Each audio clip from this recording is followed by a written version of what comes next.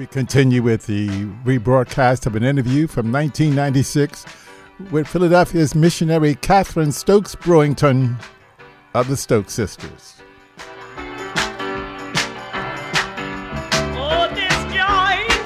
The Stokes Sisters, we back a little bit because after I got married, I started having these babies.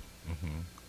So naturally, the girls then was in school, and I didn't have the time for the rehearsals and so forth. So we just kind of branched apart. Mm-hmm.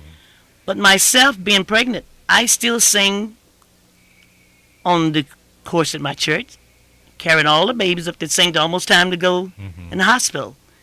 And that's why I turned down Pearl Bailey's opportunity.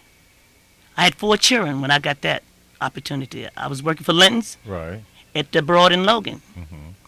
And this producer, Pearl, just had the heart attack with Hello Dolly. Mm-hmm. And he kept watching me. I kept him observing me. And first in my mind, this man's probably trying to get fresh. I'm African-American in Coast. So I saw him and didn't see him. But after lunch had broken down a little bit, he came on set at my counter and he says, I've been observing you. He says, I wasn't trying to be fresh.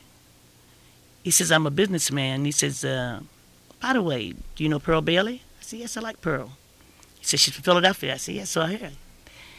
He says, well, I am her manager and producer of the play Hello Dolly. He says, I've been watching you. You use your hand a lot in talking. I said, somehow, yes, I do. He said, do you sing? I said, yes. He said, what do you sing? I said, I sing gospel. He says, how would you like to be Pearl's understudy for Hello Dolly? That stung me a little bit. And then he started pulling out his card. I kept that card for a long time. I don't know what happened to it. And what was his name? Was it David something? It was David something, but I can't think the whole name because I had the card. And he says, I found the person that I need. I had my hair up. He said, you even resemble me, a Pearl, with high cheekbones. So he said, but most of all, you the one can do that part. And I looked at him, and I says, I have 4 children. You know the world didn't give it to me.